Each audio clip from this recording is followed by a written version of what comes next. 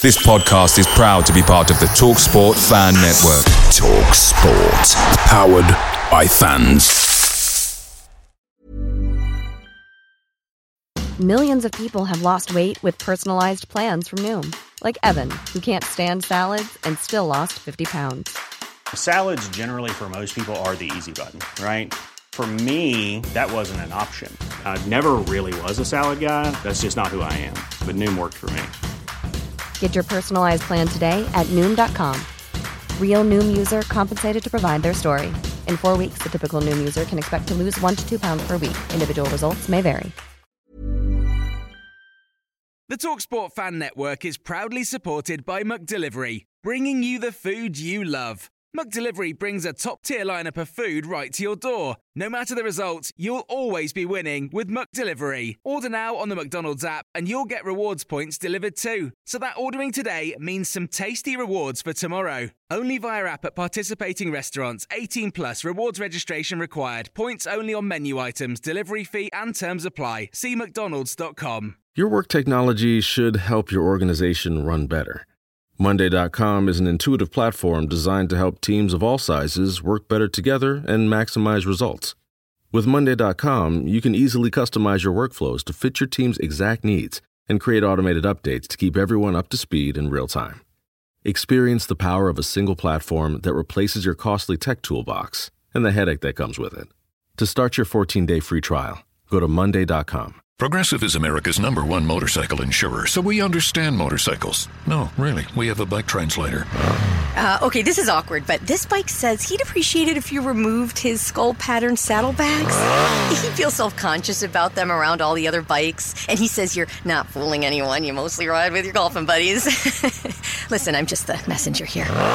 Oh, no, I don't want to say that. I think you made yourself clear. Quote with Progressive and see if you could save with America's #1 motorcycle insurer. Progressive Casualty Insurance Company and Affiliates.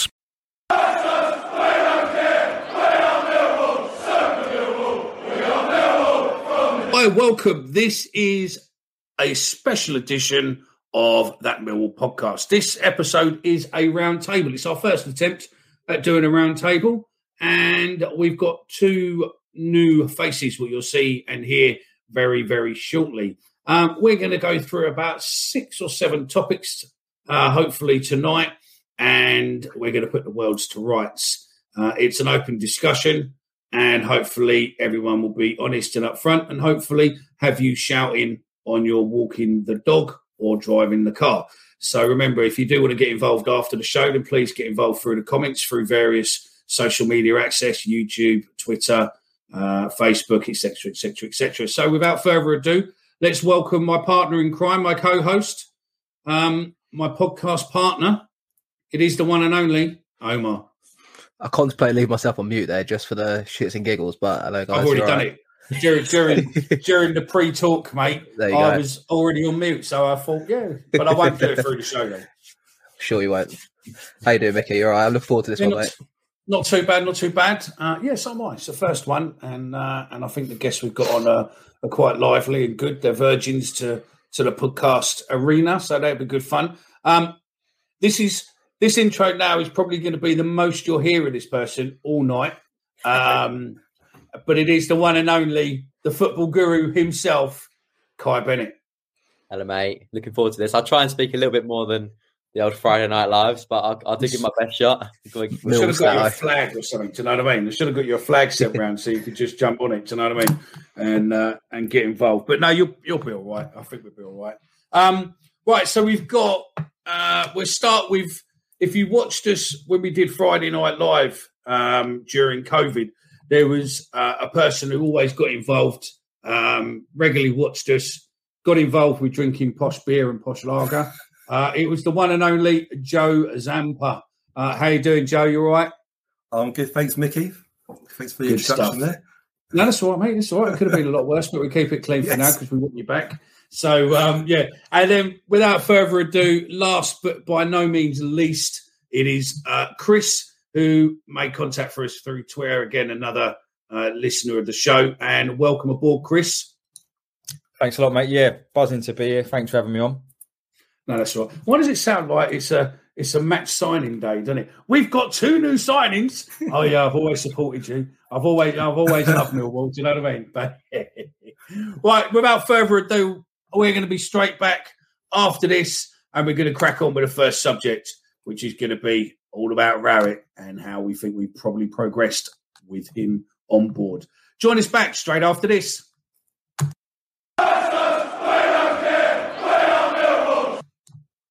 Welcome back then. So we're going to open the topic up on thoughts on Rowett, and to throw it open a bit, I'm going to go to you, Joe, and ask you for your thoughts on Rowett, and also have we progressed since he's been our manager? I must say I've always been a bit of a Rowett fan. I know a lot of Mill supporters are a little bit divided sometimes, probably less so now. I think he's kind of proved he's a decent manager. But at the beginning, certainly, I think there's a real kind of divide between some of the fans like him, some not particularly liking him. I think he was getting results, but probably not playing the best of football. But ultimately, you've got to judge the guy on results and where we finish in the season.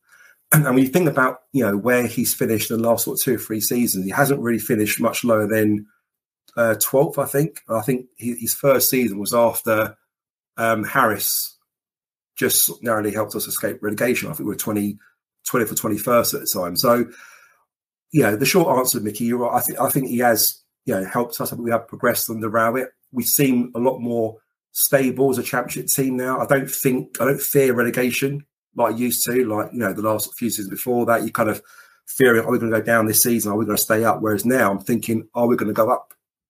I'm sure I feel the same way next season if he's still there. Yeah, 5 years now he's been at Millwall. 5 years he's been in. 3 years he's been here. Sorry, 5 years we've been in. 5 years we've been in the Championship. Yeah.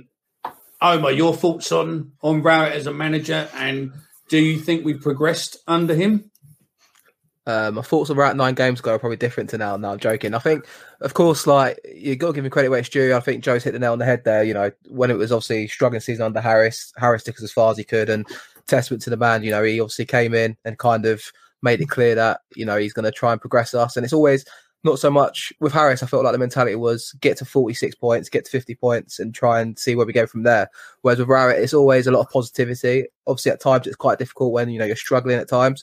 But I think we was overdue this kind of, obviously the 8 games unbeaten we had, and it has kind of cemented him, I think. And who knows? I mean, hopefully he stays in for a little while longer, and we'll see where we go with him.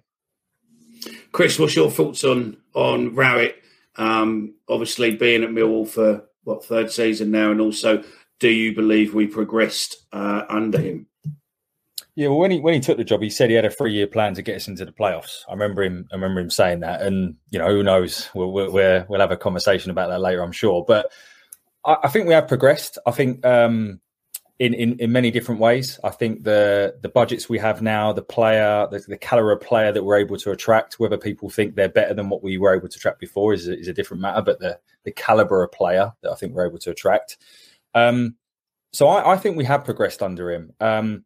I guess my concern is, I believe he's on a rolling contract, I think. So I'm not sure what the summer brings for him. Obviously, with Alex coming in as well, who knows where that takes us. And obviously, I think there's going to be a lot of player turnover in the summer as well, whoever is the manager. So it'd be really interesting to see how that pans out. But I think it's not always pretty. I think we can all agree on that. It's not the most attractive of football. But I do think we've progressed under him. And I would personally be happy to see him oversee the summer changes. I think ultimately it's obviously a results-based business, and he's doing the business for us. And I agree with Chris there. I think you mentioned obviously recruitment. I think it is kind of, he's shoehorned into this kind of recruiting these people he knows, Chris, if that makes sense. Obviously Bennett, Malone, players he's worked with before, Benik Afobe, Ryan Woods obviously was one of his top signings when he first came in as well on loan. Do you think, obviously with Aldo coming in, you mentioned there, do you think we're going to try and steer away from a contact logbook of what Rowett has and maybe try to get an identity of what we're trying to do going forward? I mean, I'd like to think so. Berylson come out, didn't he, and said that, the January transfer window, which obviously didn't materialise, but the summer, we're going to go in a slightly different direction. We're going to be looking at the European market. We're going to be looking at younger, more sort of agile, nimble players. So I guess we'll see what happens. But we were saying in the pre-show, I think we've got 7 or 8 players ourselves out of contract, plus all of the loan players. So I think there is going to be a real big player turnover. I would like to see us go in a slightly different direction, but I guess time will tell. Yeah, no, I think you're right, Kai. Ray as a manager, and hang on, calm down. I know you want to get Ray as a manager, and obviously, how have we progressed under him? And then once you've spoken, we just have a general chit chat about Rowett. Obviously, what are his pluses and negatives? I suppose as him as a manager over the last 2-3 seasons. Go on, Kai. I think we have. I think we have progressed under Gary. He's quite some of the things that he does in games. Maybe you question. I've questioned him a couple of times, but then listening to either his post match or he's something else you listen to, whatever. He makes a lot of sense. I think he's quite a tactical genius in that way, where when he does something, he has a reason behind it, and it does. Even though it might have not gone as well as hopefully planned, it does often make a lot of sense what he says. That the other day he said about, I was questioning why he didn't bring Tyler on against Borough. He brought Zach Lovelace on, and he said, because there wasn't enough space in behind the Borough defence, therefore he wanted a more of a physical striker that could hold it up, which made a lot of sense. I was thinking, want Tyler come on, stretch him. But when he said that, you sort of think, actually, that makes sense. And maybe, since he came in, I think he's definitely transformed us into a team where teams come to us now and we're actually not really confident maybe getting a result, whereas before they would have been confident of maybe getting a result, especially away from home. We used to go to play teams away. Whereas now we're much more hard to break down.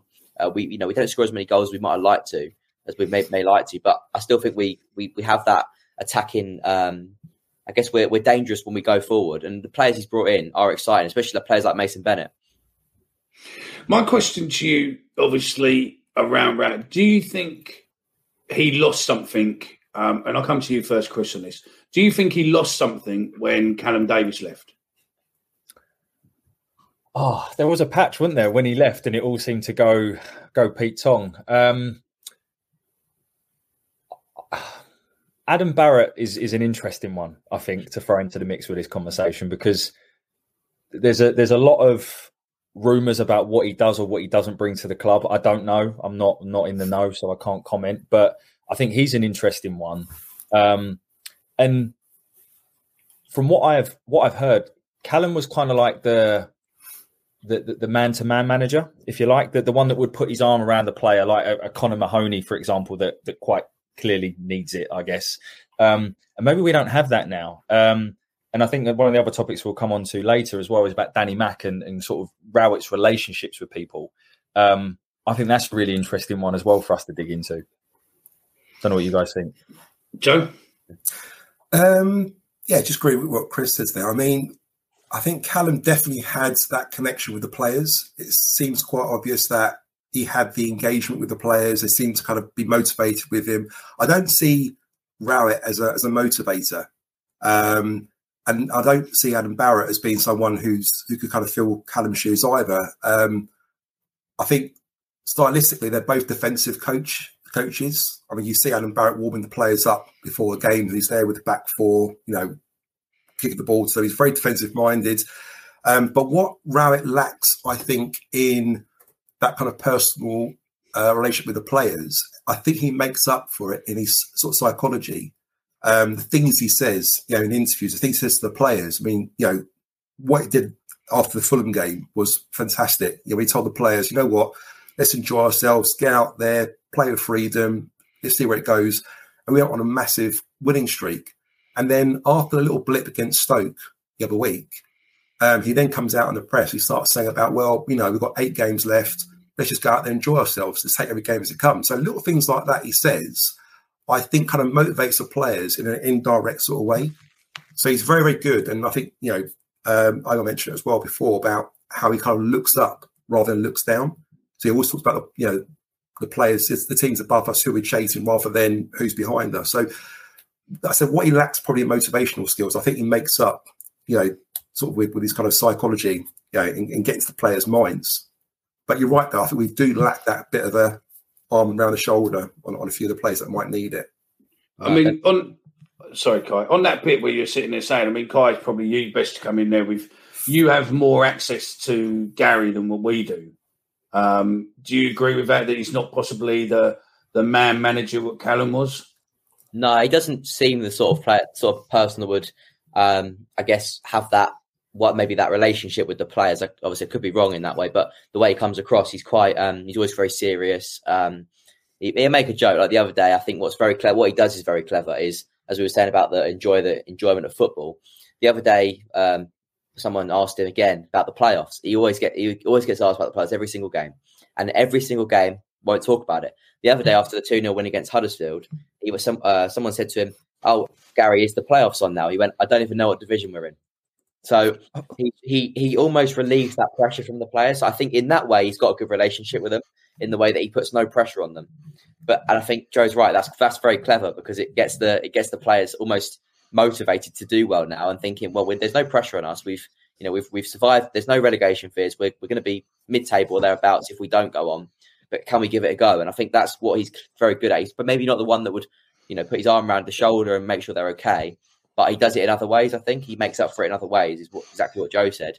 But I'd like to see maybe a more attack-minded coach come in the summer. Maybe someone, I don't know. When he first came in, I would like to see someone like Kevin Phillips. But I don't know now. He's obviously worked with Gary before, but someone who's a bit more attack-minded, someone maybe who can also put their arm around the players. So maybe like a bit of quite a good match that'll be, I reckon. Kai, something you said there sort of triggered a question for me. There was quite a lot of hoo-ha when Alex Pearce was given another contract in the summer. Do you think there could be a kind of reason behind that then, in terms of that relationship with the players? So although he's a player, I mean, he rarely plays, right? He's kind of that arm around the shoulder to some of the players. What do you think about that? No, I think you're spot on. I think we've had this conversation a couple of times with in the press box and stuff, and we think that Alex Pearce is that man. I think between him and Jed, and before he left, Matt Smith, I think they were the three that would really, galvanise the group, really get them going and make sure they're all okay. I think Alex Pearce has a knack of when to be serious, when to be jokey. I think everyone respects him in that changing room. But same with Jed. Jed will probably, after a loss, he'll go in, be fuming. But at the same time, he'll be able to reason with players. And I think Matt Smith was really good like that as well. Smudge had a really good relationship with the players. So he'd always talk his fellow players up, and that gave him confidence. So I absolutely agree. I think Alex Pearce was probably signed for that, and maybe even Smith the same. I think it's an interesting contrast, because like if you look at Rowett, and we're talking about obviously motivating, like Harris would have his players running through like anything for him, because he was that kind of personable character. And I think it is a shift, isn't it? I mean, Joe, you're nodding there. I mean, obviously we talk about Rowett, and you're saying about, obviously I think Kai called him a tactical genius. I mean, I don't know if I'll go to that extreme level, but I get where you're coming from, Kai, a bit there. I think with Harris, it was bog standard. He knew what Millwall was about, and he got Millwall players to do the job for him, and players would obviously talk really highly of him after he left. But I guess what I'm trying to get at, Joe, is maybe Rowett's a bit more with his pedigree and championship level, and as such, so to speak, a bit more experience at this level as manager. Maybe he has the know-how to operate at this level, I feel like. I think you're right. I mean, you said there about Neil Harris, who's very much a 4-4-2 guy. Really, it's all about motivating players, being direct, being physical.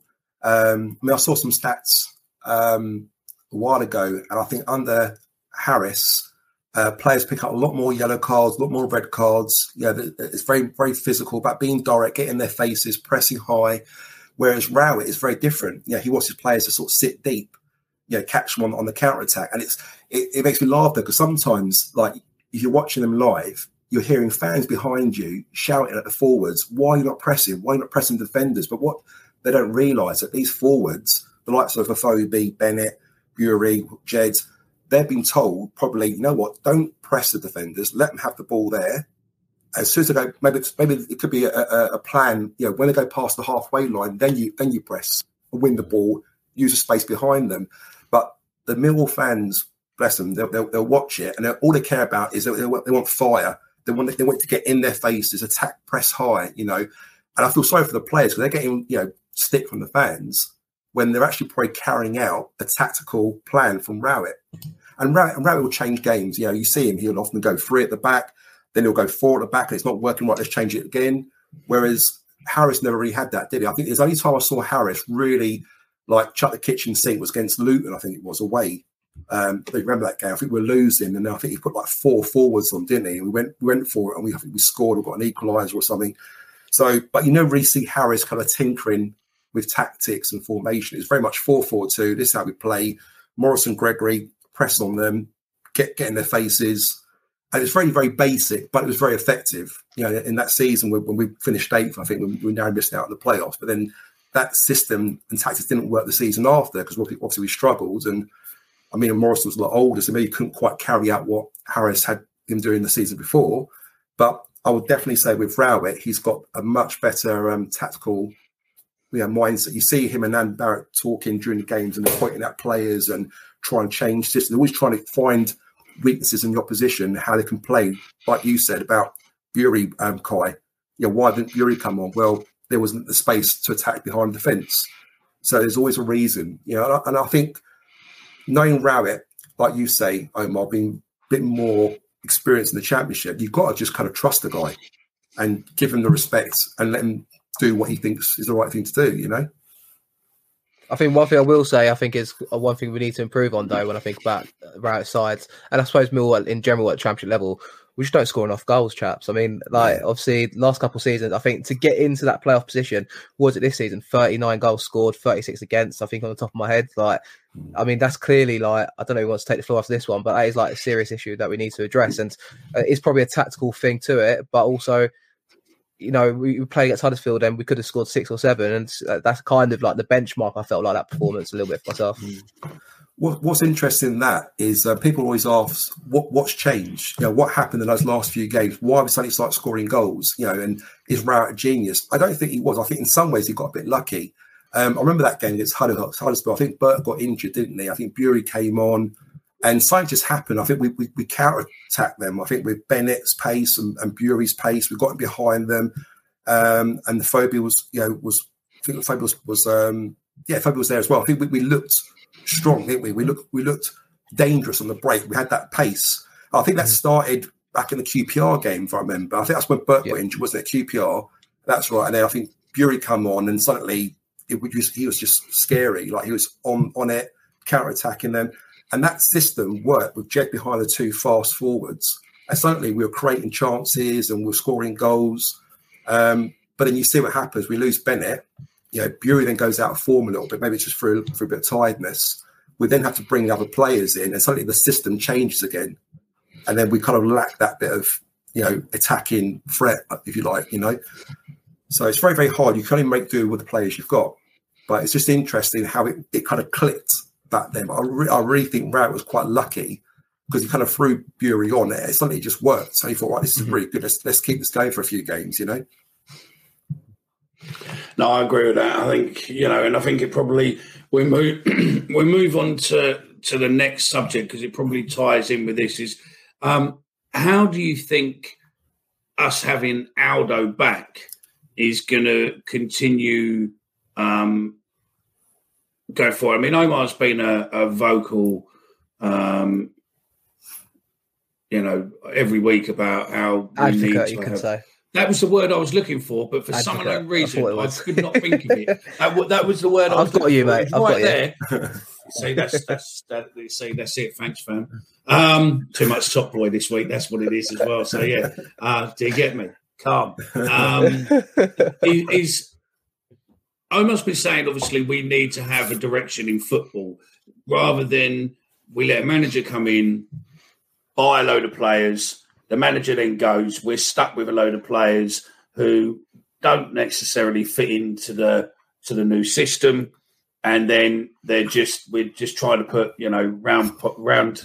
round plugs in square holes. They just don't work. So I mean, on Aldo coming back, we'll go to you first, Kai. What's your thoughts on Aldo coming back? And also, do you think that having a set direction of how we're going to play is going to be a benefit to Rowett potentially going forward? Or do you think this is pretty much putting the writing on the wall that Rowett might not be here for much longer? No, I think that Aldo and Rowett can work really well together. I think Bustle came in, they seem to have, as you said, a checklist of who they wanted. If it didn't fit it would come in. I think what Aldo would do is hopefully open up that European market. Hopefully.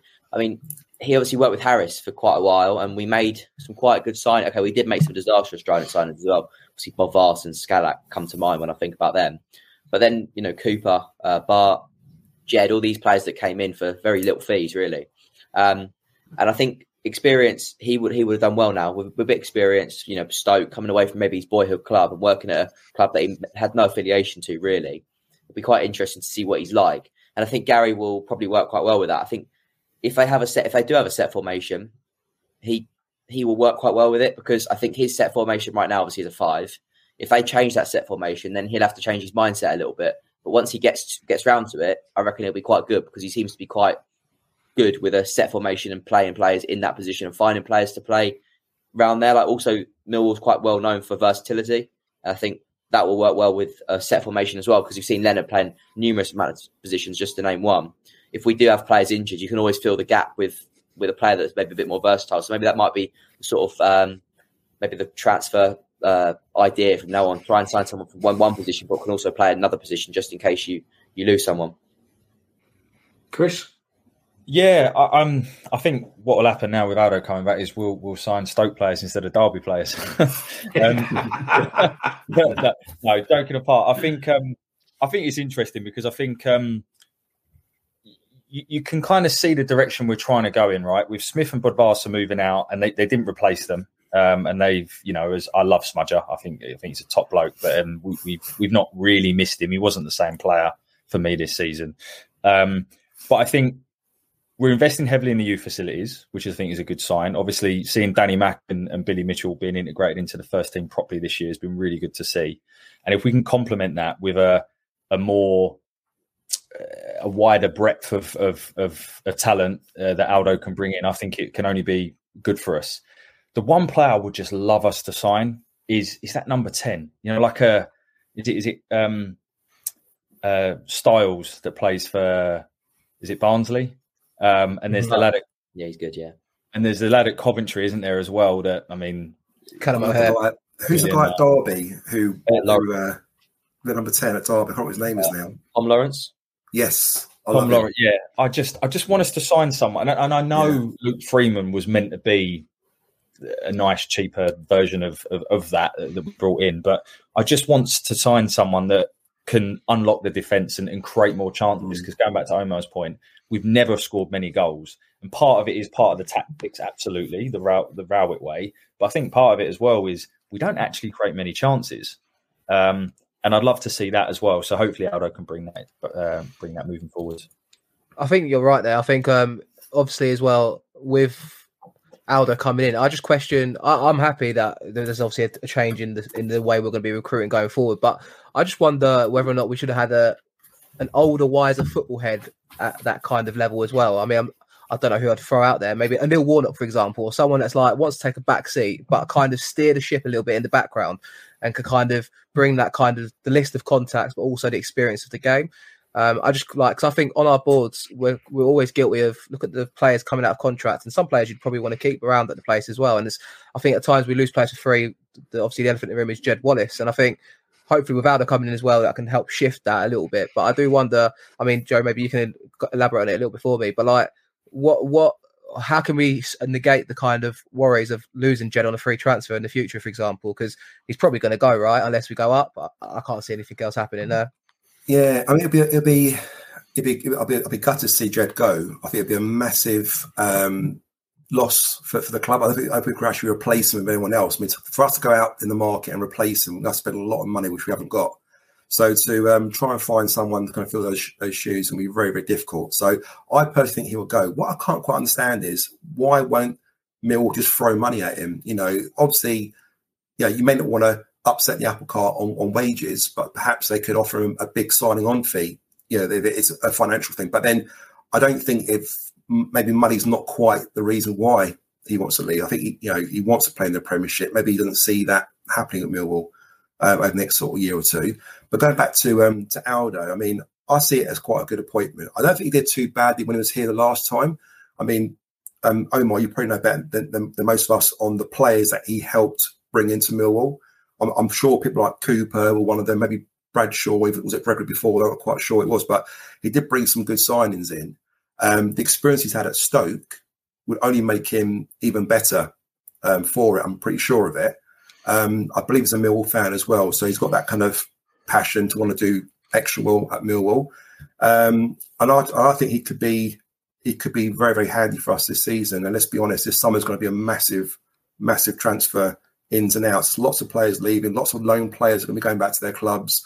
So this summer it's going to be exciting. There's going to be lots of new players coming in, and hopefully Aldo can get his little black book out and recommend some names. I think with obviously with Aldo in particular, I think he was quite good. I remember Harris crediting him a lot for it. Obviously the 23 signings we made. So Bury is one of them, and also Marlon Romeo was a 23 signing we made initially. That then kind of got his opportunity to play in the squad. And I think, especially at League One level, we've done well at picking up players that were on the downward trend, but young players at the same time. And then obviously even Harry Smith, for example, was another one kind of plucked out of nowhere and played a few games and obviously kind of came into it. Chris, obviously, we were saying obviously about departures. Loan players, obviously, that we've got at the club at the moment. Obviously, Afobe, one of them, is obviously got 9 goals this season. Would you keep Afobe and anyone else that maybe you'd try and kind of earmark to be here for next season? I think context is key here because it depends on what comes with it. So is Afobe, because I would imagine Afobe's actual wage at Stoke is beyond anything that we're paying anyone at the moment, right? So if it's to make him the highest paid player at the club, no, I wouldn't keep him. Whereas if we can sign him on a free or a really sensible transfer fee and integrate him into our wage structure, then actually I would keep Afobe. I don't think he's the best player, but I think he can hold the ball up well. I think he's quite an intelligent player. His finishing's a bit hit and miss, but I also think he's a good character to have around the club as well. From what I've heard, I think he's a good bloke, and I think he genuinely quite gets the kind of Millwall way. So I personally quite like him. Sheyi Ojo is the interesting one for me because he was getting really good just before he got injured. I think it was the Palace game. He was superb against Palace. He was brilliant. And then obviously got injured against Forest, I think it was, and he was having a great half in that game with Bradshaw. And I believe he's out of contract in the summer as well. What do you think, fellas? Like, would you keep Ojo if the opportunity came around? I think Burke's out of contract in the summer, possibly. Freeman, where's your head at? I know Kai's a big fan of Sheyi Ojo, so I know he mentioned him the other day, and I think you was impressed, Kai, with obviously how he was doing his recuperation after his injury back at the club as well. I mean, he could easily have gone back to Liverpool and just sacked it off and just, saw out the rest of the season even potentially, but he seemed eager to play through his contract almost, it felt like. I think you told me the other day. Yeah, no, definitely. Liverpool, there's probably no secret. Liverpool training ground, what Millwall training ground is in terms of glamorous, the equipment there. But to choose to stay at Millwall, I know we still had 8 games to go and there's still plenty of time for him to show what he's got. But I think it would have been quite easy for him maybe to go back there and then come back for the last 8 games, not really knowing what the team's doing. It's just good to see that connection maybe between the players. I think that connection, players always talk about the Millwall dressing room being one of the best they've ever been in. And I think when players do stuff like that and want to stay, it backs it up. Because if you didn't like the changing room or dressing room, you go back to Liverpool, who, as I said, no doubt have a much more glamorous training ground. So I really like Ojo. I think he's very clever. As you said, just before he got injured, he was just starting to show what it was about. He's got really quick feet. Sometimes for my he doesn't maybe show that burst of pace that I think he has, but he draws players into committing so many fouls on him because his feet is so quick. And if you don't get it right, you're going to bring him down. And yeah, we get fouls. I'm hoping to see us get more penalties as well when he comes back in. Just quick feet in the box. And I'd like to see him add a bit more scoring touch as well because I think he can do it at Cardiff, and he had quite a good eye for goal. I think the big one for me is Daniel Ballard. That's the one for me, Daniel Ballard. I don't know. Be interesting what happens with him next season. I can't see him getting a Premier League move. I don't think he's had a full season at the whip, so to speak, and playing week in, week out. So I do think maybe development for him will be a Championship again. But do you see, I know Job's cut in there, do you think Ballard will be here next season? Is that someone that, do you reckon he'd want to stick around for another season? I personally, I rate Ballard. I mean, what was great is he come in when Hutchinson was injured. I don't think he was quite 100% fit, was he? But he still played fantastically well. And I think each game that he's been back, he just got better and better. He's getting fitter and fitter. What's really interesting with Ballard is last season, I think he was like Player of the Year for Blackpool. I'm sure Kyle will probably know that, if that's right or wrong. He done really well there. Stepped up a league to the Championship. Done really well in the Championship. I don't think he's, and I mean this with the utmost respect, I don't think he's quite good enough to play for Arsenal or even play for any sort of top Premiership team. As good as he is as a defender, I think in the Premier League, especially at that level, you're looking at the top 4, top 6 teams. You've got to be technically a very, very good player with the ball at your feet. You've got to be a ball-playing defender. And although he's not terrible with the ball at his feet, I don't think he's quite at the level where you need to be at. So, can you see him break into the Arsenal team? I don't think that's going to happen in the next sort of couple of seasons. Will it ever happen? I don't know. Could he do another year at Mill? Probably yes, So I wouldn't be surprised we see him back again for another season next season. The player that I was most impressed with up until he got injured was Burke. He wasn't quite successful as in scoring goals or creating many assists or anything, but he was dangerous. He was lively. His speed was rapid. And you just kind of felt that as soon as he gets that first goal, he'll be on a roll, and he'd be a real good outlet for us. Of course, he got injured, and it's a real shame, but I think he's coming back over the next sort of couple of weeks, I think I read somewhere. Afobe is an interesting one because I think he's a bit of a crowd pleaser. It sounds like everywhere he's gone on loan, every team has always loved him. He's always played to the fans. He's always shown a lot of passion. He's always played for the shirt, for the badge. He does that at Millwall, and the fans really, really support him, which is great. He's a bit of a confidence player. I think you've got to sing his name and chant him to kind of get him playing. When he come back recently, I don't think he was quite match fit. And I go and watch Millwall with my older son, and he was saying to me, Dad, I don't know why, why we bother with Afobe. We should let him go in the season. Why should we even think about him signing him? But after 2 or 3 games, once you kind of feel that he kind of healed from his injuries, and I think it showed in the last match against Huddersfield, you can see what the player can do. Yes, he's not going to be prolific in front of goal, but if you're a defender and he's on song, he'll probably be one of the worst players you want to play against. If he's very physical, he creates space for others. He gets in areas. He creates his chances. So I agree with what Chris is saying. If we can get him on a cheap, if he's willing to take a bit of a pay cut on the wages, I think he'd be a good signing for Millwall. If he wants top money, it means us having to break the bank for him. I don't think it'd be a wise move for us. Go on, Chris. No, I agree. I also think with Afobe that going back to what we were saying earlier about the way we play football and the way our tactics are we really going to be able to attract a striker that we all want, which is a 20, 25 goal a season striker? Because they've got to do a lot of dirty work to play for Millwall in this system. They have got to do a lot of pressing. They've got to do a lot, running the channels and things like that. So we could do a lot worse, I think, is what I would say about Afobe. So I guess we'll see where that ends up. But I just want to come back to Ballard because one of the things that I'm really impressed with Ballard is, let's face it, he is a 22, I think he is, 22-year-old coming from Arsenal. But his attitude and the way he's kind of presented himself has not been of some sort of flash 22-year-old that's come from Arsenal, and he's really kind of got to grit. He's a Millwall type player, I think, like in terms of the way he approaches the game, the way he goes in with tackles, and the way he does things. So I think Ballard's got a really bright future. Will he ever play for Arsenal? Probably not, and he probably knows that. But he play in the Premier League for someone, yes. But I'd love to get him back next year for another year. I think he'd do really, really well. And if we're going to continue to play free at the back, he can either slot in on the right-hand side or in the centre. I think it's fine there. Yeah. Sorry, Chris. That point you mentioned just before that about the system that we play in as attackers. What is our system? Because one minute we're sort of playing with 3 up front with a central point of someone like Afobe in the middle with the 2 wingers. Then with the injuries, again, Rowett had to kind of almost adjust and adapt to the players that are available. And he kind of created a system where he played Jed behind the front 2. And that really worked. But to play that system, you can't really have a poacher playing up front. You almost need like an advanced forward or a winger type player, like a Bennett and a Bury or a Burke, that's got the pace to get in behind players, maybe get into the channels and work. So, a 20 plus goal scorer will probably be playing more of a kind of central role. So to attract sort of player, we then have to change the system to fit around this. So has Rat actually worked out? I think he's quite worked out. He wants to play with a back 3, back 5. I think he enjoys playing with the 2 midfields.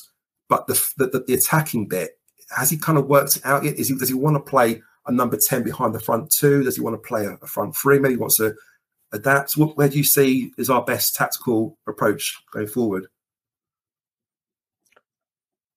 I mean, that to me is something that I have actually seen change over the course of the season, because I remember towards the start of the season we would have our two fullbacks, Malone, McNamara, and then we'd have two wide players, and I almost felt they were kind of in each other's way at times. You're right, and it just wasn't working for me. What he's now done is, although he's still playing kind of, I won't call them strikers, I'll call them forwards in the kind of modern lingo, if you like. But they're playing slightly closer together. So, and obviously you've got Jed just behind it. And then obviously when Ojo comes back, he was playing in that position just before, that kind of free role and sort of finding that space. So it'd be interesting to see what he does with Ojo coming back. So I think you're right. I think Rowett has found, and whether that's by accident and luck or whether that's just, I don't know. And, we'll take it, of course. But I think he has found a way in which he likes to play. The only thing I would like him to do, and I'd love to hear your thoughts on this, Omar, is like at times at home, and at the moment we can't complain because I think we've now won 5 and drawn 2 of our last 7 home games, right? So we can't complain. But at home, sometimes I wish he would just go forward at back and just sort of give it a little bit more, not be so rigid in his formation. I agree. I do think, but like you say, we can't knock it because at the end of the day, he's doing the business. And I don't think we're going to, at this level anyway, unless we recruit really well next summer and it moves on, we're never going to play teams off the park. But what I would say is obviously like there is a time and need sometimes.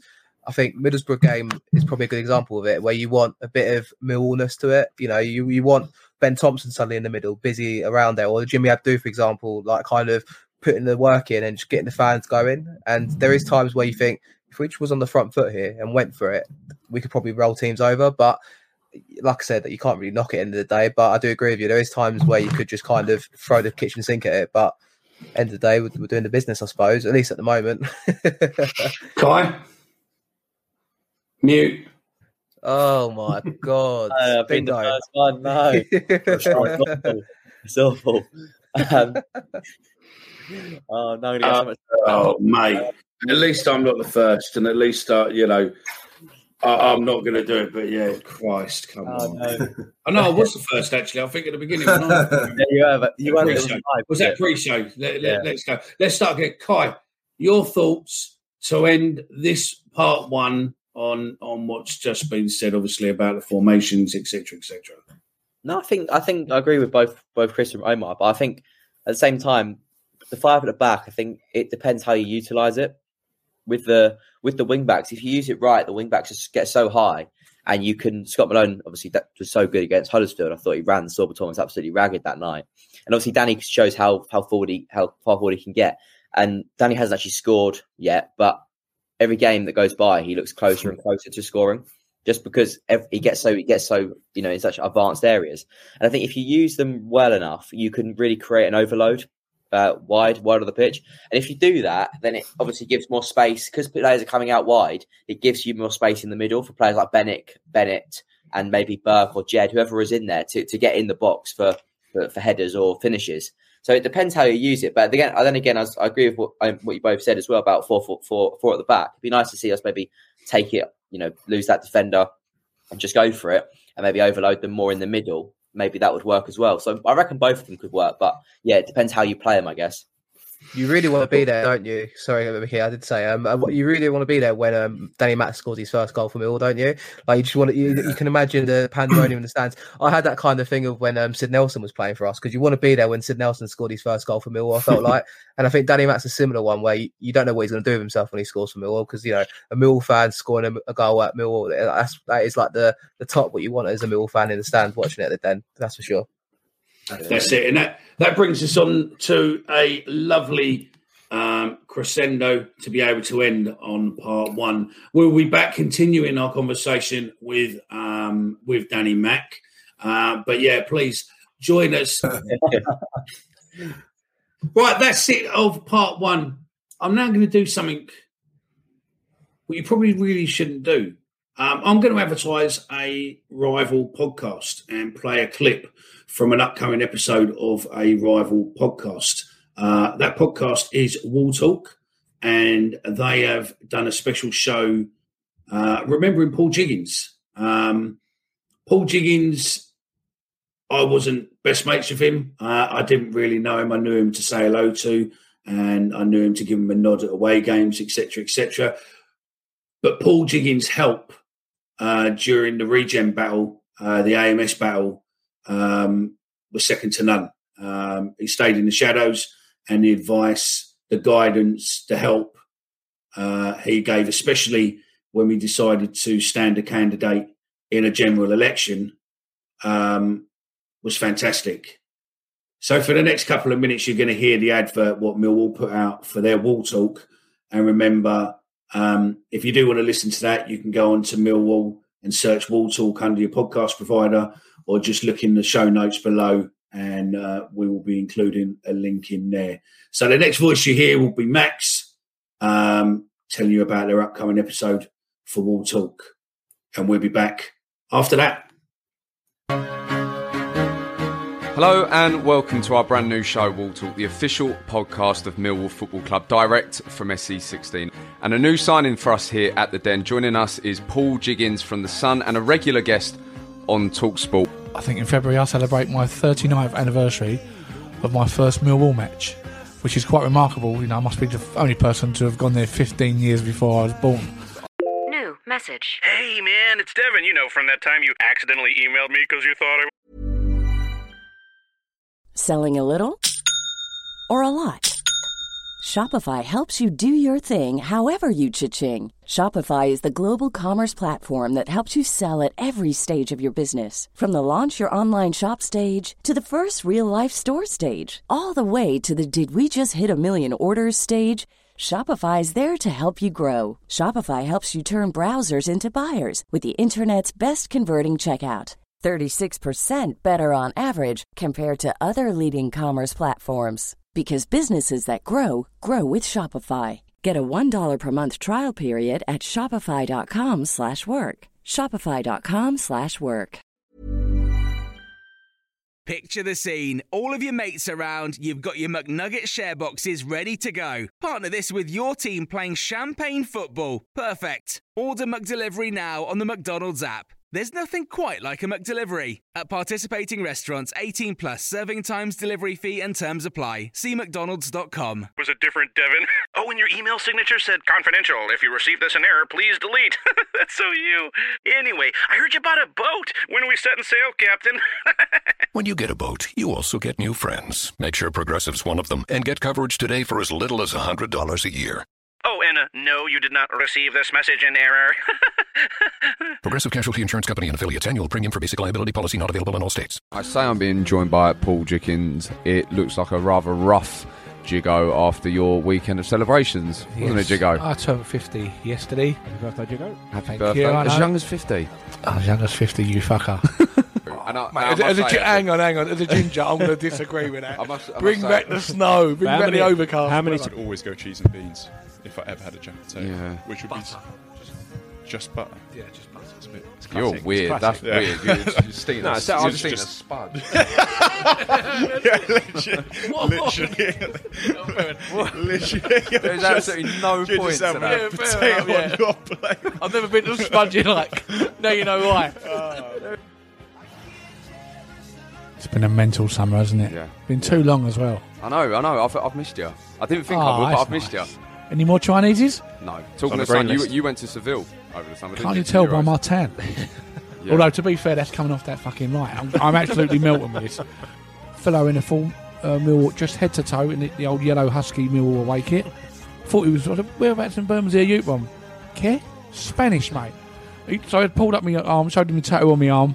He's then gone mental and showed me, spent the next 20 minutes having to watch videos on his phone. So to get him on here and for him to be so humble and not realise the impact he has had on generations of Millwall fans was fantastic for me. It's our first celebrity episode, Celebrity Wall Talk. I think... Take that, hello. Take that. I think that's mad. Magazine, up your arse. We're coming for you. Yeah, well, look. What do you do? I've got enough. You basically eat a boiled potato. Fuck off! You can't be talking about me and a potato, and you're saying you're having butter on a jacket potato. Mark the Coat, as we now. Mark the Coat, as Chopper was calling him, and then.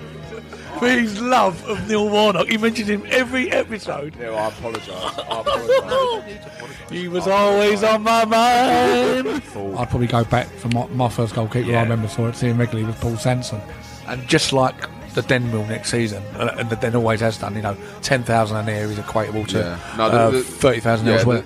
I would say that was undoubtedly, certainly the semi-final win was probably the greatest day of my life, and I include becoming a father in that. Because that's like Mrs. Jiggins isn't listening. No, she knows already. I'll explain why. Because I always had an idea one day that that I'd become a father. Which, looking at me, I know you're thinking, I wouldn't be quite so sure. You had a bit of confidence, a bit overconfidence there. But I never ever dreamt that Millwall will get to an FA Cup final. Growing up, the best one or the worst one. No one had touched Morrow. That's the only reason I'm mates with him. Everyone's scared of him. Never count your chickens, son. Every Millwall fan knows that. How much do you love Walsall? That's a very strange question, mate. Especially you seem to be sitting closer to me and looking me straight in the eye. You made me quite unnerving. I can't believe you've gone for the muggy answer there, because you love to text me about Walsall, potential guests, and future ideas. You've come up with a very good Christmas one, so don't pretend like you don't love it. Oh, mate, of course I love it. We're almost pals there. Yeah, nearly. Almost. I'm just showing you the love. Get thrown back in my face, not for the first time. Welcome back to part 2. It's not been a bad show so far. I think part 1 was quite good. The two new guests have seemed to perform, so they've broken their virginity, they've broken their cherry, whichever way you want to call it. And I think we'll have to do a Twitter poll now to see who gets the job and who gets fired. But anyway, we'll move on. One for you boys to get your teeth into now, and I think it's one that's been highly discussed amongst many Millwall fans over this season. Danny Mack or Leonard at right back? We'll start with you, Chris. I love Danny Mack. I think he's absolutely superb, and I still don't get why he's not been called up to the Republic of Ireland squad. I see a lot of tweets about why he should be. I think he's very consistent, and he's also improved throughout the season. I do want to see him add some more numbers to his game, and I think Rowett actually said that. Obviously he's not scored yet. We want to see him score and have a few more assists and things. I personally prefer him because I think he's more attack-minded. However, I love Leonard. I think Leonard is a fantastic player to have in your squad because he can play centre mid, right back, right wing back, centre back. I think he can do a great job. He's a little bit injury prone. I think he's had now 2 quite significant injuries since he's been with us, but I think he's a real 100%er, and I really quite like him. If it was down to me, I'd have Danny Mack though at right back, and I see him being our right back for quite some time. And it's good to have competition at the end of the day. I think we need competition for places, particularly if we're gonna move forward. So Danny Mack for me. But Joe, what do you think? I agree with everything you said there. One thing that I've really noticed is, for me, there's been a lot of top performances this season, certainly the last 8 games or so. But the 2 players that really stood out for me, and I'm quite proud of it because they're Millwall youngsters, is Mitchell and Danny Mack. And I don't think they will be playing to the levels they're playing at the moment if it wasn't for the fact they're getting game time and consistently playing week in, week out. And you can see it every week. They're growing in confidence. Mitchell the last 2 or 3 games has been brilliant. Equally so is Danny Mack. Danny Mack is great going forward. I think he drives forward. You're right. Probably doesn't quite get the numbers or the stats for the assists or goals. But what you see him do defensively is brilliantly. I mean, his tackles is like a proper old school Mill defender type tackle, and it really gets the fans going, and he knows what the Mill fans want. With regards to Leonard, I rate Leonard. I really like Leonard. I see him as a bit more of a utility player. So he's the sort of player who will probably give you 7 or 8 out of 10, most games, whereas Danny Mack will probably give you a 9 on occasions. You're right, Leonard could play centre-back, he could play right wing-back, he could play midfield. I think with the international break, the boys will have a well-earned rest. Hopefully we'll come back feeling a lot more fresher for the Luton game. And I think out of loyalty, Rowett has to stick with the same team that's got him where he is now. Now, if there's a run of games when suddenly, McNamara or Mitchell or whoever it might be are really struggling and need a bit of a rest, then yes, bring Leonard in then, or get him on the last 15 minutes, maybe give McNamara a bit of a rest. But I don't think you can pull McNamara out and then put Leonard in. Although he'll do a good job for you, I just don't think it's the right thing to do. I think you've got to stick by your players, give them that opportunity to kind of flourish and continue to develop. Danny Mack's an interesting one, I think, and I think it is weird that at the start of the season he had the shirt, then he came out for a few games with Leonard playing, and that is back to the question of why is he preferring Leonard at right wing back? I think Leonard does a job anyway, and I think that's probably why he gets put into these positions where Rowett goes, I'll give him the nod because he's reliable. But I think you're right when you said about Danny Mack, he can give you a 9 out of 10 some games, and that's probably what Leonard is not going to do in that position because he's not a natural right wing back either. But I think with Leonard, you're right, he's a utility man, plays centre half and does a job, right wing back does a job. But I think it does raise your eyebrows a little bit. Like the last 8 games, like you said, in that run where Mitchell and McNamara are the best players, you could argue start of season Mitchell didn't have the shirt to start of season either, and injuries have kind of forced this to happen. And now all of a sudden, they're in and they're holding it down on their own, and you can't knock that, can you, Joe? I think that is ultimately what it is. Like they got the opportunity and come in and took it, haven't they? Well, that's it. And that's what you want from them to do. If they didn't take the opportunity, they didn't play to the levels they're playing at, then you say, well, you know what, it's an opportunity wasted. But the fact that they've taken the opportunity, they've really grown in confidence, they're really, claiming that position and claiming that shirt. I think it's really unfair to bring, Leonard in there at right wing back instead of McNamara. And equally, I wouldn't feel that George Evans or Keith or anyone else, or even Leonard for that reason, should take Mitchell's place, or even Saville. I think the two of them in the last few games have really struck up a really great partnership in midfield. No, definitely. I think what I was going to say is that we're talking about going back to injuries and how injuries have sort of forced his hand. What was interesting with Gary, what he said, is that had Leonard not got injured before that Bournemouth match back in November, he was going to start he's going to start Leonard. And he said that Leonard was his first choice right back up until then because he thought he'd been playing well and he wanted to continue playing him. But I think that's where it's tough, isn't it? When a player's playing well, it's really difficult to take him out. But Danny almost disappeared from the squad, didn't he? I don't think he was in the squad for a couple of games. And the question was, where is he injured? No, he just, we're playing a few more attackers. You did notice there's an extra couple of attackers on the bench.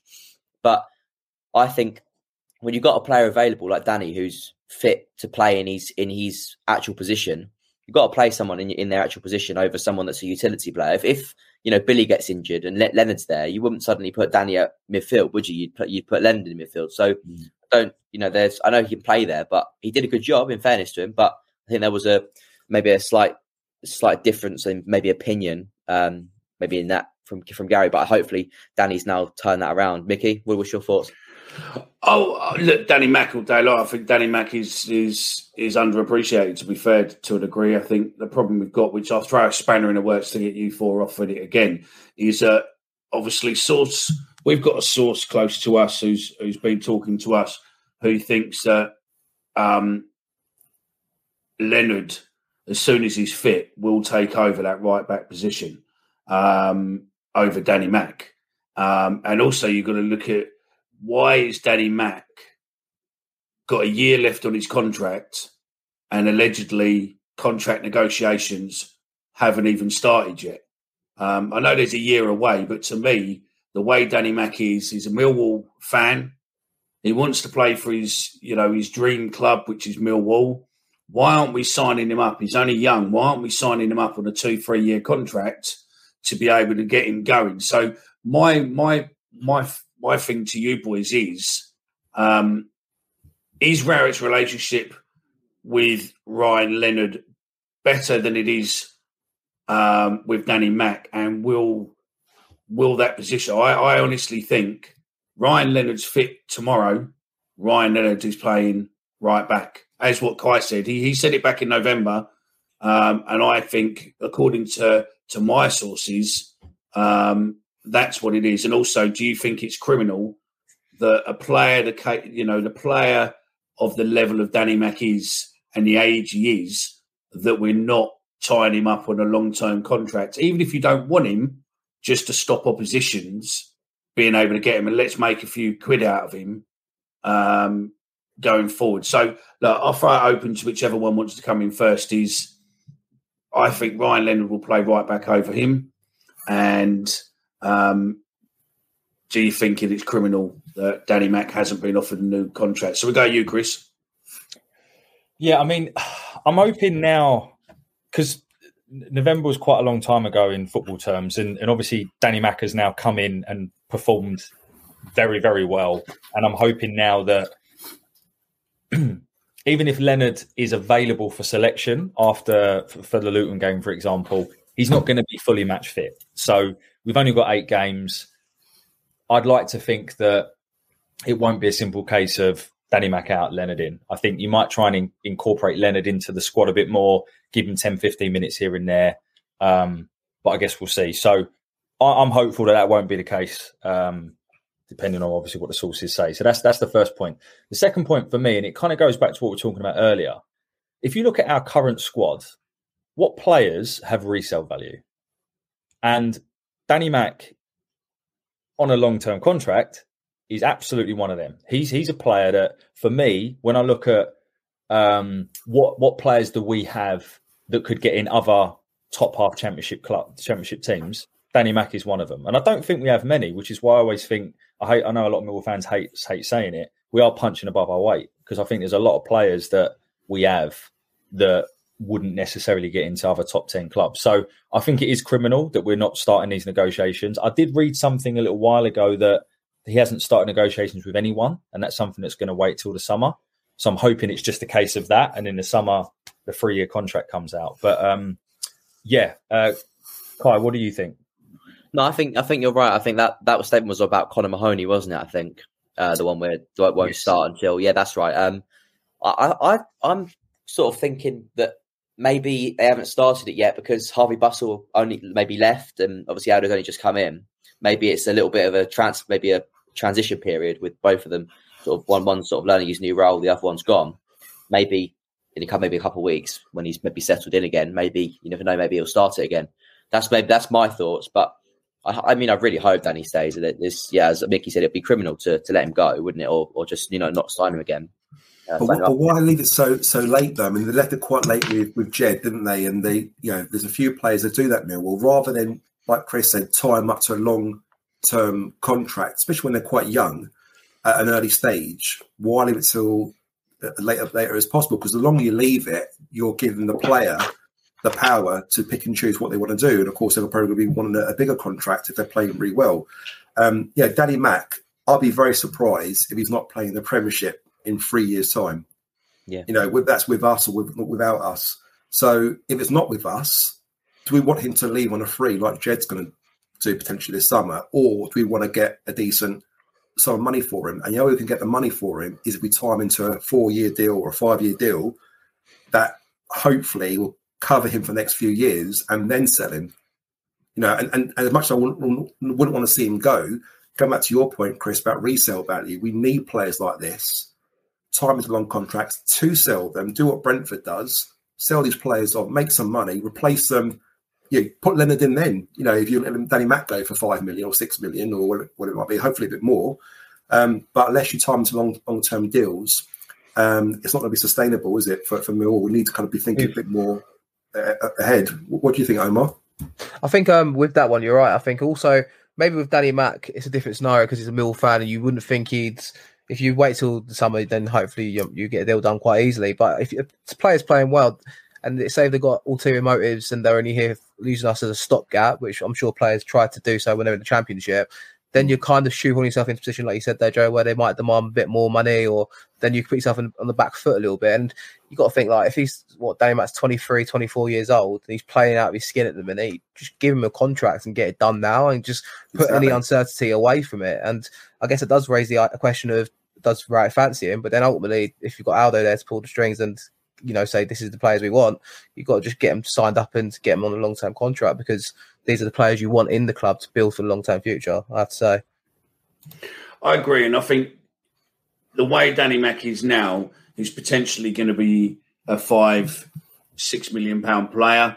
Potentially, if he carries on playing like he is for another season, he's potentially going to push that figure up. And surely that's a figure that he and the club would potentially want coming into the club for him to forward his football career to go into a Premiership team. Because I think there's something in Danny Mack going forward. I think he is a player there. But I just, under what we're hearing from a source who's quite well connected, allegedly, it's a very concerning affair that he's not being spoken to, and he doesn't seem to possibly have a great relationship with the management at the moment. But hey ho, we'll see where we go from there. So, gents, let's. We're coming towards the end side of all of this. So we'll start with you, Joe.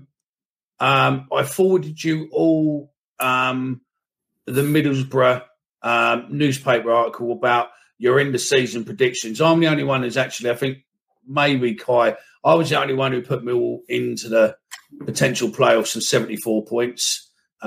We've done a varied few between us, and it's quite a good thing. And if you're listening to this and you want to have a go at it, we will check out the show notes and you'll find the link so you can do it yourself and then just copy us in across socials and let's see what you've worked it out as well. But we'll go with you, Joe. Your top 6 finishers. And obviously, if Millwall's not in that top 6, where do you put Millwall? So, okay, so I try to be... as non-biased as I can. I looked at the fixtures and the games, and typically with Millwall, we play really, really well against the top sides. We don't do as well, I feel, against the lower teams. I think a reason behind that is where we're a counter-attacking team, and we've seen it at the Den quite often when teams just sit back and they play for the draw, and we lack the creativity to kind of get in and create chances. We struggle, whereas good teams that come to attack us, where we're playing home and away, it really suits us.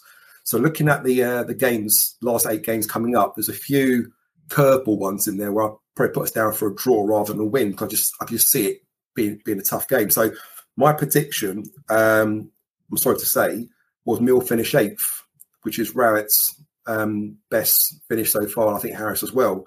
That being said, I predicted we'll finish with 72 points, which would be only 1 point behind Sheffield United in 6. And above Sheffield United, I've got Nottingham Forest at 77, Middlesbrough 78, Luton 78, and then, of course, Fulham and Bournemouth running way at the top. What was interesting as well, I looked into this. In the last 10 seasons, the average top 6 spot was about 74 points. So we're only kind of 2 points, in my prediction, short of where we need to be to qualify for a 6th spot. So that being said, I think we will get close to it. And it'll probably go down to the last game against Bournemouth away. And it's a game we probably need to win. And we'll probably lose that one, because I think Bournemouth would be up by then.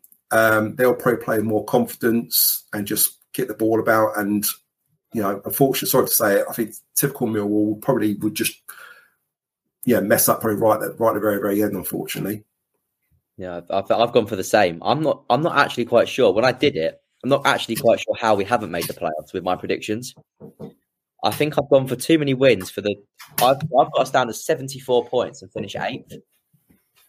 I'm not sure how I've done that, but basically I've got Fulham and Bournemouth to run away with it. Fulham 99 points, Borough 79, Forest 78, Luton 77, Huddersfield 76, and then QPR on same points as us but 74. Us in 8th, 74, and then Sheffield United 72. But no, I think if we do get 74 points, I think we'll make the playoffs. I think that's probably.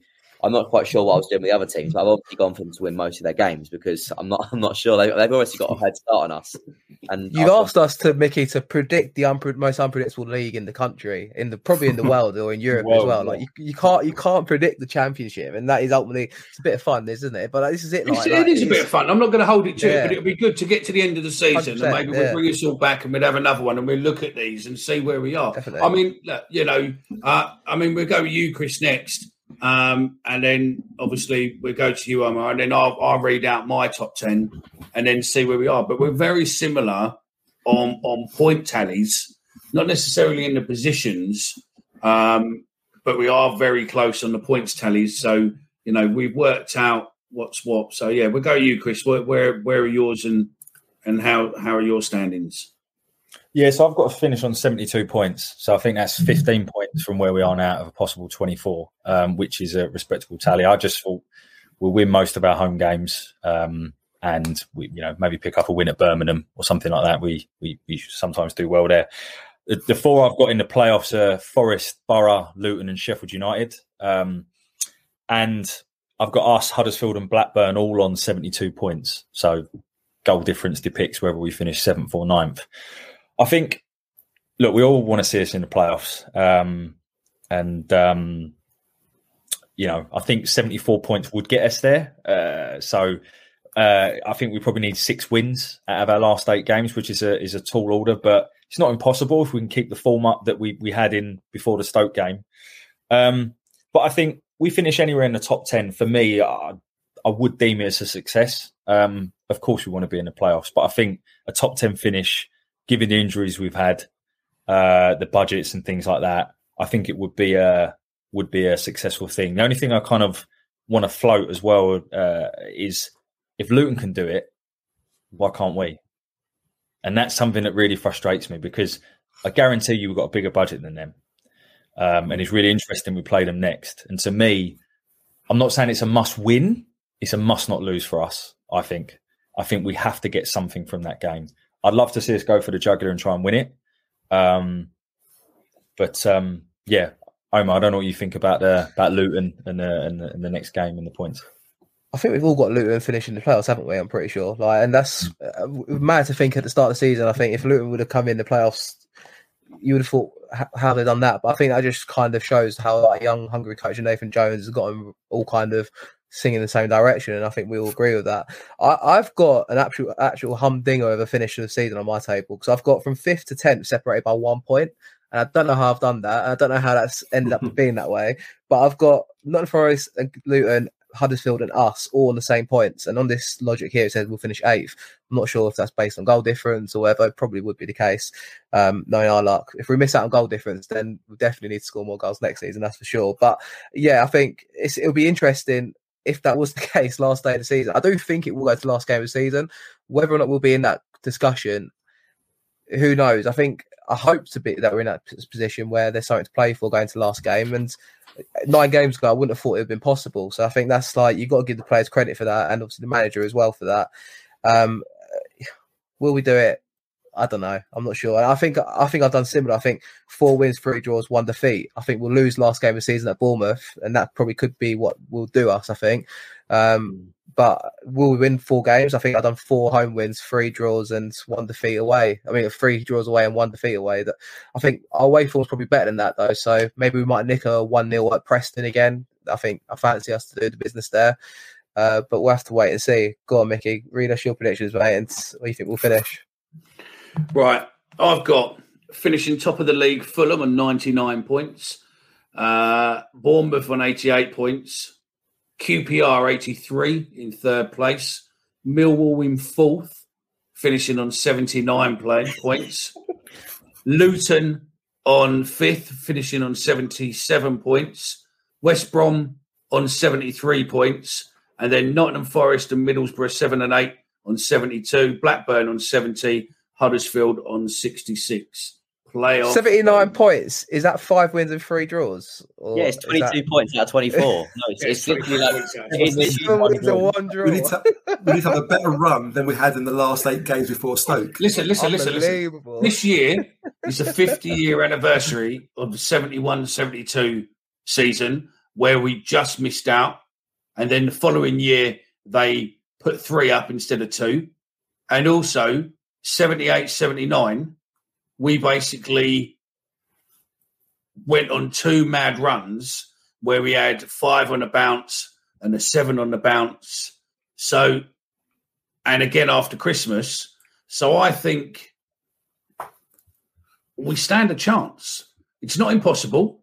I think that,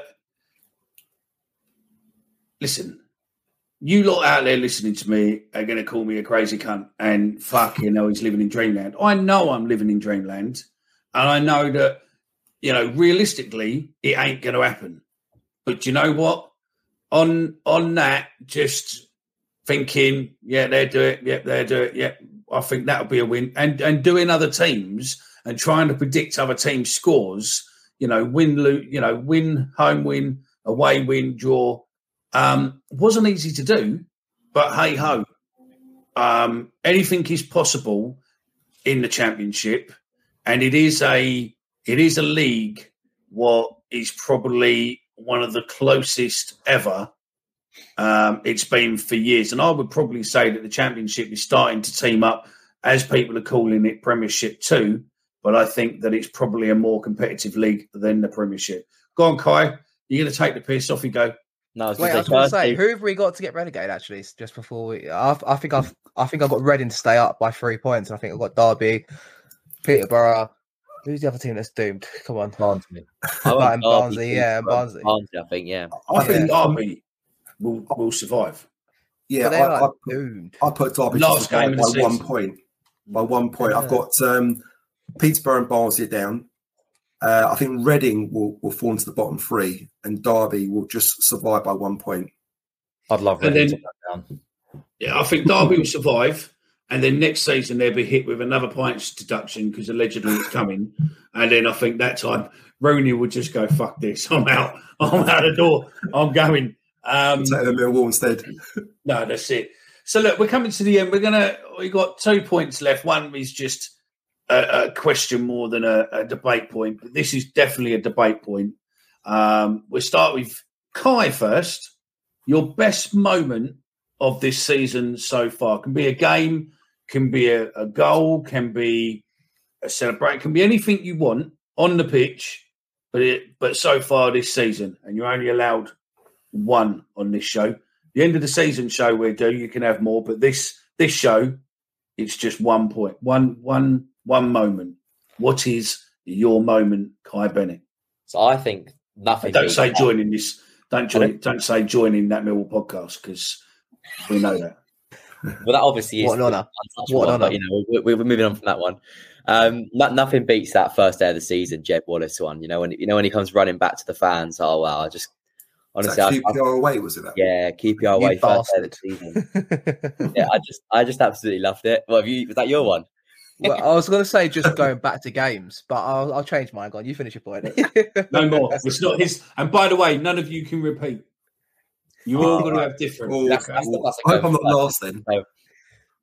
So yeah, no, that one. I mean, just the celebrations when he comes running back. I didn't expect him to come running back. Obviously, when they score, they normally go over, and celebrate in the corner over there. But the way he's come running back, I mean, Gary did actually criticise it after the match. I said he actually used up a bit of his energy, which was quite funny actually. But I think after the game, you could see how speechless Jeb was with that moment. And yeah, I thought that was probably my most special moment of the season. But obviously, hopefully, there'll be more special moments to come this season. Absolutely. Who wants to go next? Go on in, Chris. Your fingers crossed, basically, where you're, oh my God. So yeah, go on, off you go. No, so I'm going to cheat a little bit, and I'm going to talk about a moment, but also talk about a player. Murray Wallace doing Cruyff turns. I forget what game quite recently, no, I think the Huddersfield game. I know it's recent, but I think that the performance against Huddersfield was superb and set a benchmark and a blueprint for how we should be performing at this level.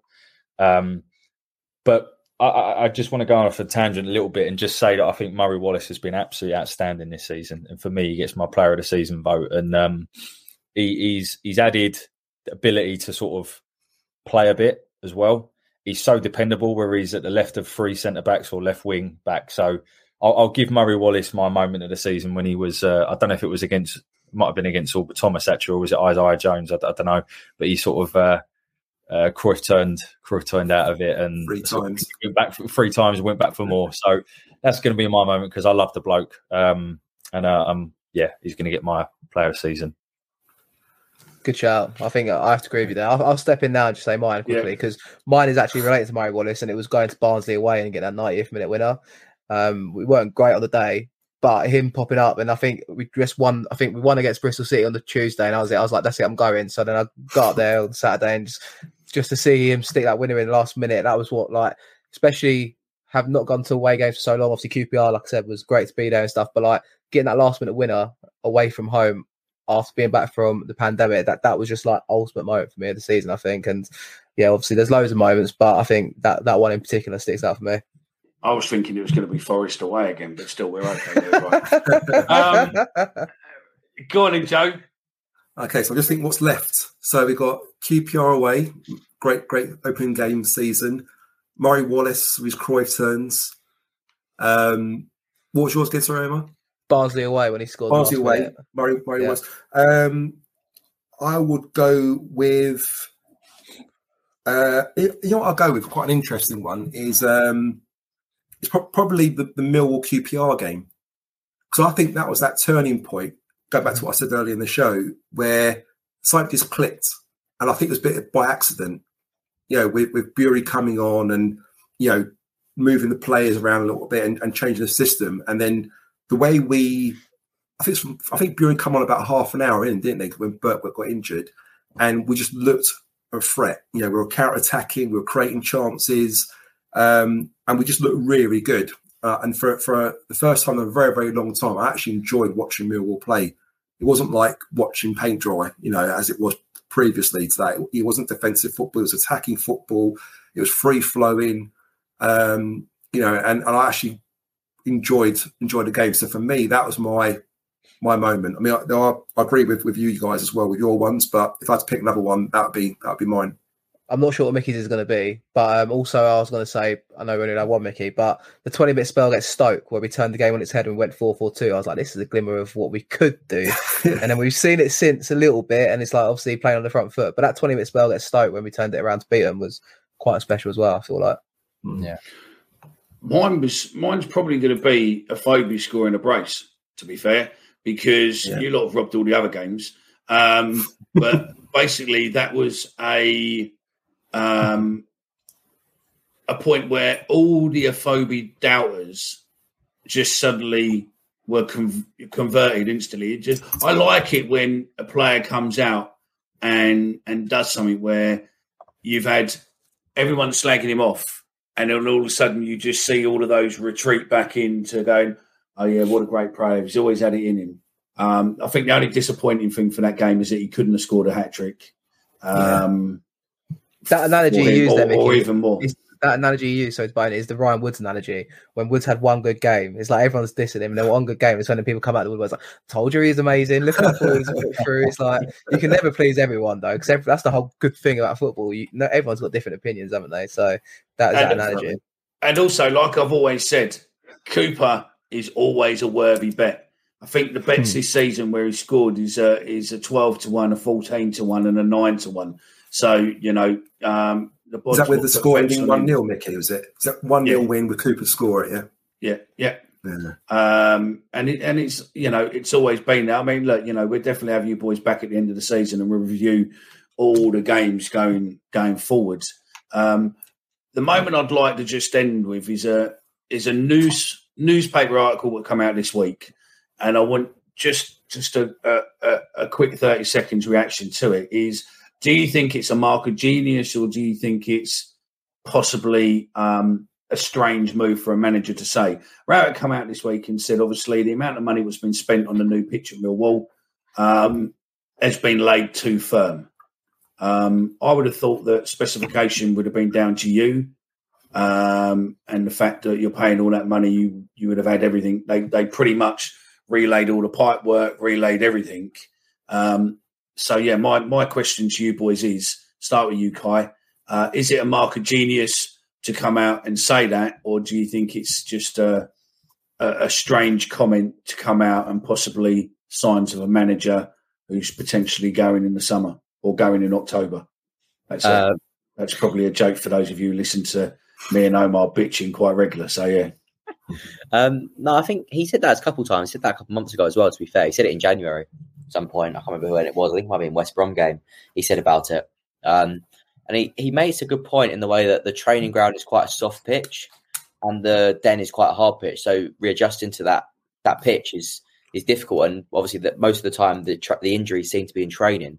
So maybe after a match day when they've worked really, really hard, they've expanded a lot of energy, they go back to on the training ground, and all of a sudden they pull something because they maybe haven't warmed up properly, or that pitch is just not quite as the same as then. I guess maybe they're readjusting, but I don't know. It's a weird comment at this stage of the season with 8 games to go, but in a way it makes sense. But I'm a bit split in between the two.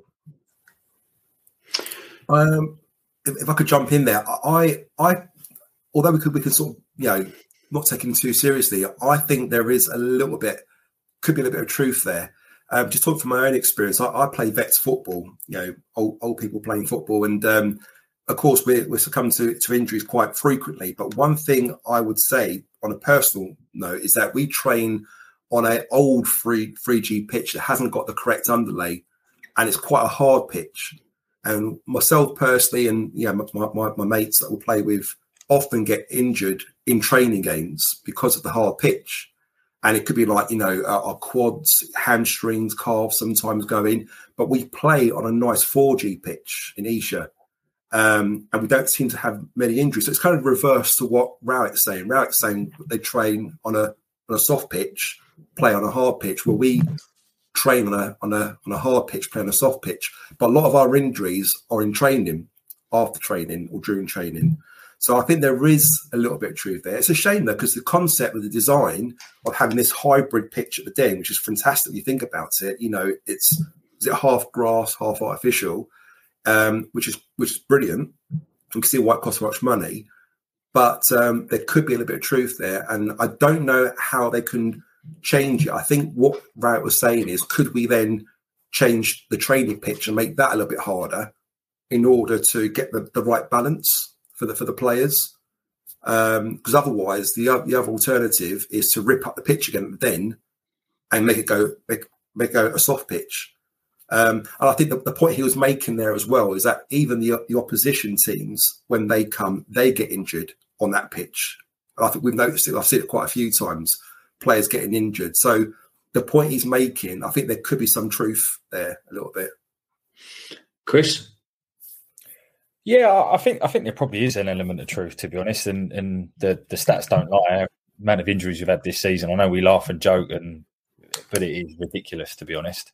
The only thing, and it was going back to what Kai said, I just don't get why you would come out and say it. That's the bit I don't quite understand. I've always thought that Rowett actually speaks quite well, and he comes across quite well in interviews. And when I saw this, and obviously I've only seen it written, I've not heard him say it, so context is key here. I just don't get why you would say it. I don't get what he's getting. No, nor do I. I don't understand why he come out of it either. Because to me, if the pitch is hard, and as you said, Joe, that players who are coming here are getting injured too, you're sort of opening yourself up for potential lawsuit from away clubs to say, actually, the pitch could be. Well, listen, we live in a crazy world now where you get sued for fucking anything. Do you know what I mean? And is he protecting himself, maybe, Mickey? Do you think he's protecting himself? I've heard some Millwall fans sort of almost ask the question, what the hell goes on in training? Is it the training methods? Are they working too hard? And maybe is it his way of trying to justify that what he's doing is not wrong? Yeah, and almost passing the blame. Yeah, maybe. Pitch, I mean, it could have been a question to say, our players training too hard, and that's why they're being injured. And I agree with you. Until you can hear the audio, then you don't know. And let's be honest, Mickey, as well. I mean, quite often when they are getting injured, we're not hearing it. We're not hearing about them getting injured in training. We're seeing it in match days when they're getting injured. Yeah, it's a bit like Russian roulette now, isn't it? With that, but Omar, your thoughts? Yeah, to be honest with you, I don't truly know. I mean, it is an interesting comment to make, and I do agree with the pair of Chris and Kai there. Like, why come out and say that? But then, like you say, Mickey, it could have been out of context, could have been another meaning to it, but it's written in a certain way and it's come across that way. But yeah, I don't know. Footballers getting injured, it's part and parcel of the game. But I do think it's the nature of the Championship is that the games come thick and fast. But it's such a weird circumstance. I think it's only Billy Mitchell that's not had an injury this season, and you think like that's some going. And but that bit out, Nicky. But to still be at that end of the involved in the business, you got to wonder, like, if we had no injuries whatsoever this season, which is obviously impossible, but if we had a couple of injuries, where would we be if we had a full fit squad to pit for the whole season? But here, if buts and maybes, I suppose, and you never truly know, I suppose. No, that's it. Well, look, I think that brings this to an end. This is around an hour and a half. It is a round table show, and hopefully let us know if you've enjoyed, and we will hopefully do some more. And if you want to take part in one of the upcoming ones, and do as these guys did, just drop us a DM and say, I quite fancy coming on. What do I need to do? It's as easy as that. Then you can have your live edition like these two are. And as I said, one gets fired and one gets burned. So, you won't see one of them again, but we'll leave that down to you. Maybe we get a poll going to see which one gets the job and which one don't. No, I'm joking. They're both good as gold. I'd like to say thank you very much to Joe for coming on. Is there anything you want to say before I terminate, or are you okay? Yeah, I'm all good. Just thank you for having me. Really enjoyed it. Love watching and listening to your shows, guys. And just keep doing what you're doing, and thank you, for everything you do for us each week. Do you know what? I feel like a bit like Ken Bruce now with his quiz on the thingy. You go, well done for taking part. You've done fantastically well. Is there anyone you want to say hello to while you're on national radio? Chris, is there anyone you want to say hello to, or anything you want to say before we go? Just say hello to me mum. No, I'm joking. No, just what Joe said. Thank you very much for having me. Really enjoyed it, and hopefully we'll come back on here again. But thanks a lot. Yeah, no, definitely. I think you've been great. Kai, thank you very much for taking part and turning up. No worries, mate. Thank you very much, Chris and Joe. It's been a good episode. I've really enjoyed that. Thanks, guys. Omar, that was blinding, wasn't it? I quite enjoyed doing that. You? Yeah, definitely. I thought it's a good little discussion and great contributions for both Chris and Joe. And Kai's obviously always here. So cheers, Kai. No, that's it. Isn't it? So, look, thanks very much for joining us. If you want to continue the debate and get across our social medias, we'll be tagging these guys in when we release the show across there. So you're more than welcome to continue the debate across there. We've raised quite a few subjects, so hopefully we'll get you interested and want you to get into the debate. And we'd love to continue it forward. And again, if you've got anything you want to get to us directly, just drop us a DM. If you've got any inside information, anything like that, then drop us a DM and we're happy to discuss. So thanks very much for joining us. That's the end of our first round table. You know what to do. Like, subscribe, all that bollocks. So thank you very much. And I'll speak to you again soon. This week on RVER, sponsored by Progressive Insurance. I'm sorry, I can't operate on that vehicle. But doctor, you took an oath. That RV, it's my son's RV. Oh, doctor, isn't there anything you can I'm not a miracle worker, Sheila. I'm an RV surgeon, trained to save the lives of large injured recreational vehicles, which is definitely a real profession. When your RV really needs saving, Progressive has you covered. See if you could save with a leader in RV insurance. Progressive Casualty Insurance Company and affiliates, covered subject to policy terms. Away days are great, but there's nothing quite like playing at home. The same goes for McDonald's. Maximise your home ground advantage with McDelivery. Order now on the McDonald's app. At participating restaurants, 18 plus, serving times, delivery fee and terms apply. See mcdonalds.com. Hi, I'm Daniel, founder of Pretty Litter. Cats and cat owners deserve better than any old-fashioned litter. That's why I teamed up with scientists and veterinarians to create Pretty Litter. Its innovative crystal formula has superior odor control and weighs up to 80% less than clay litter. Pretty Litter even monitors health by changing colors to help detect early signs of potential illness. It's the world's smartest kitty litter. Go to prettylitter.com and use code ACAST for 20% off your first order and a free cat toy. Terms and conditions apply. See site for details. This podcast is proud to be part of the TalkSport Fan Network. TalkSport. Powered by fans.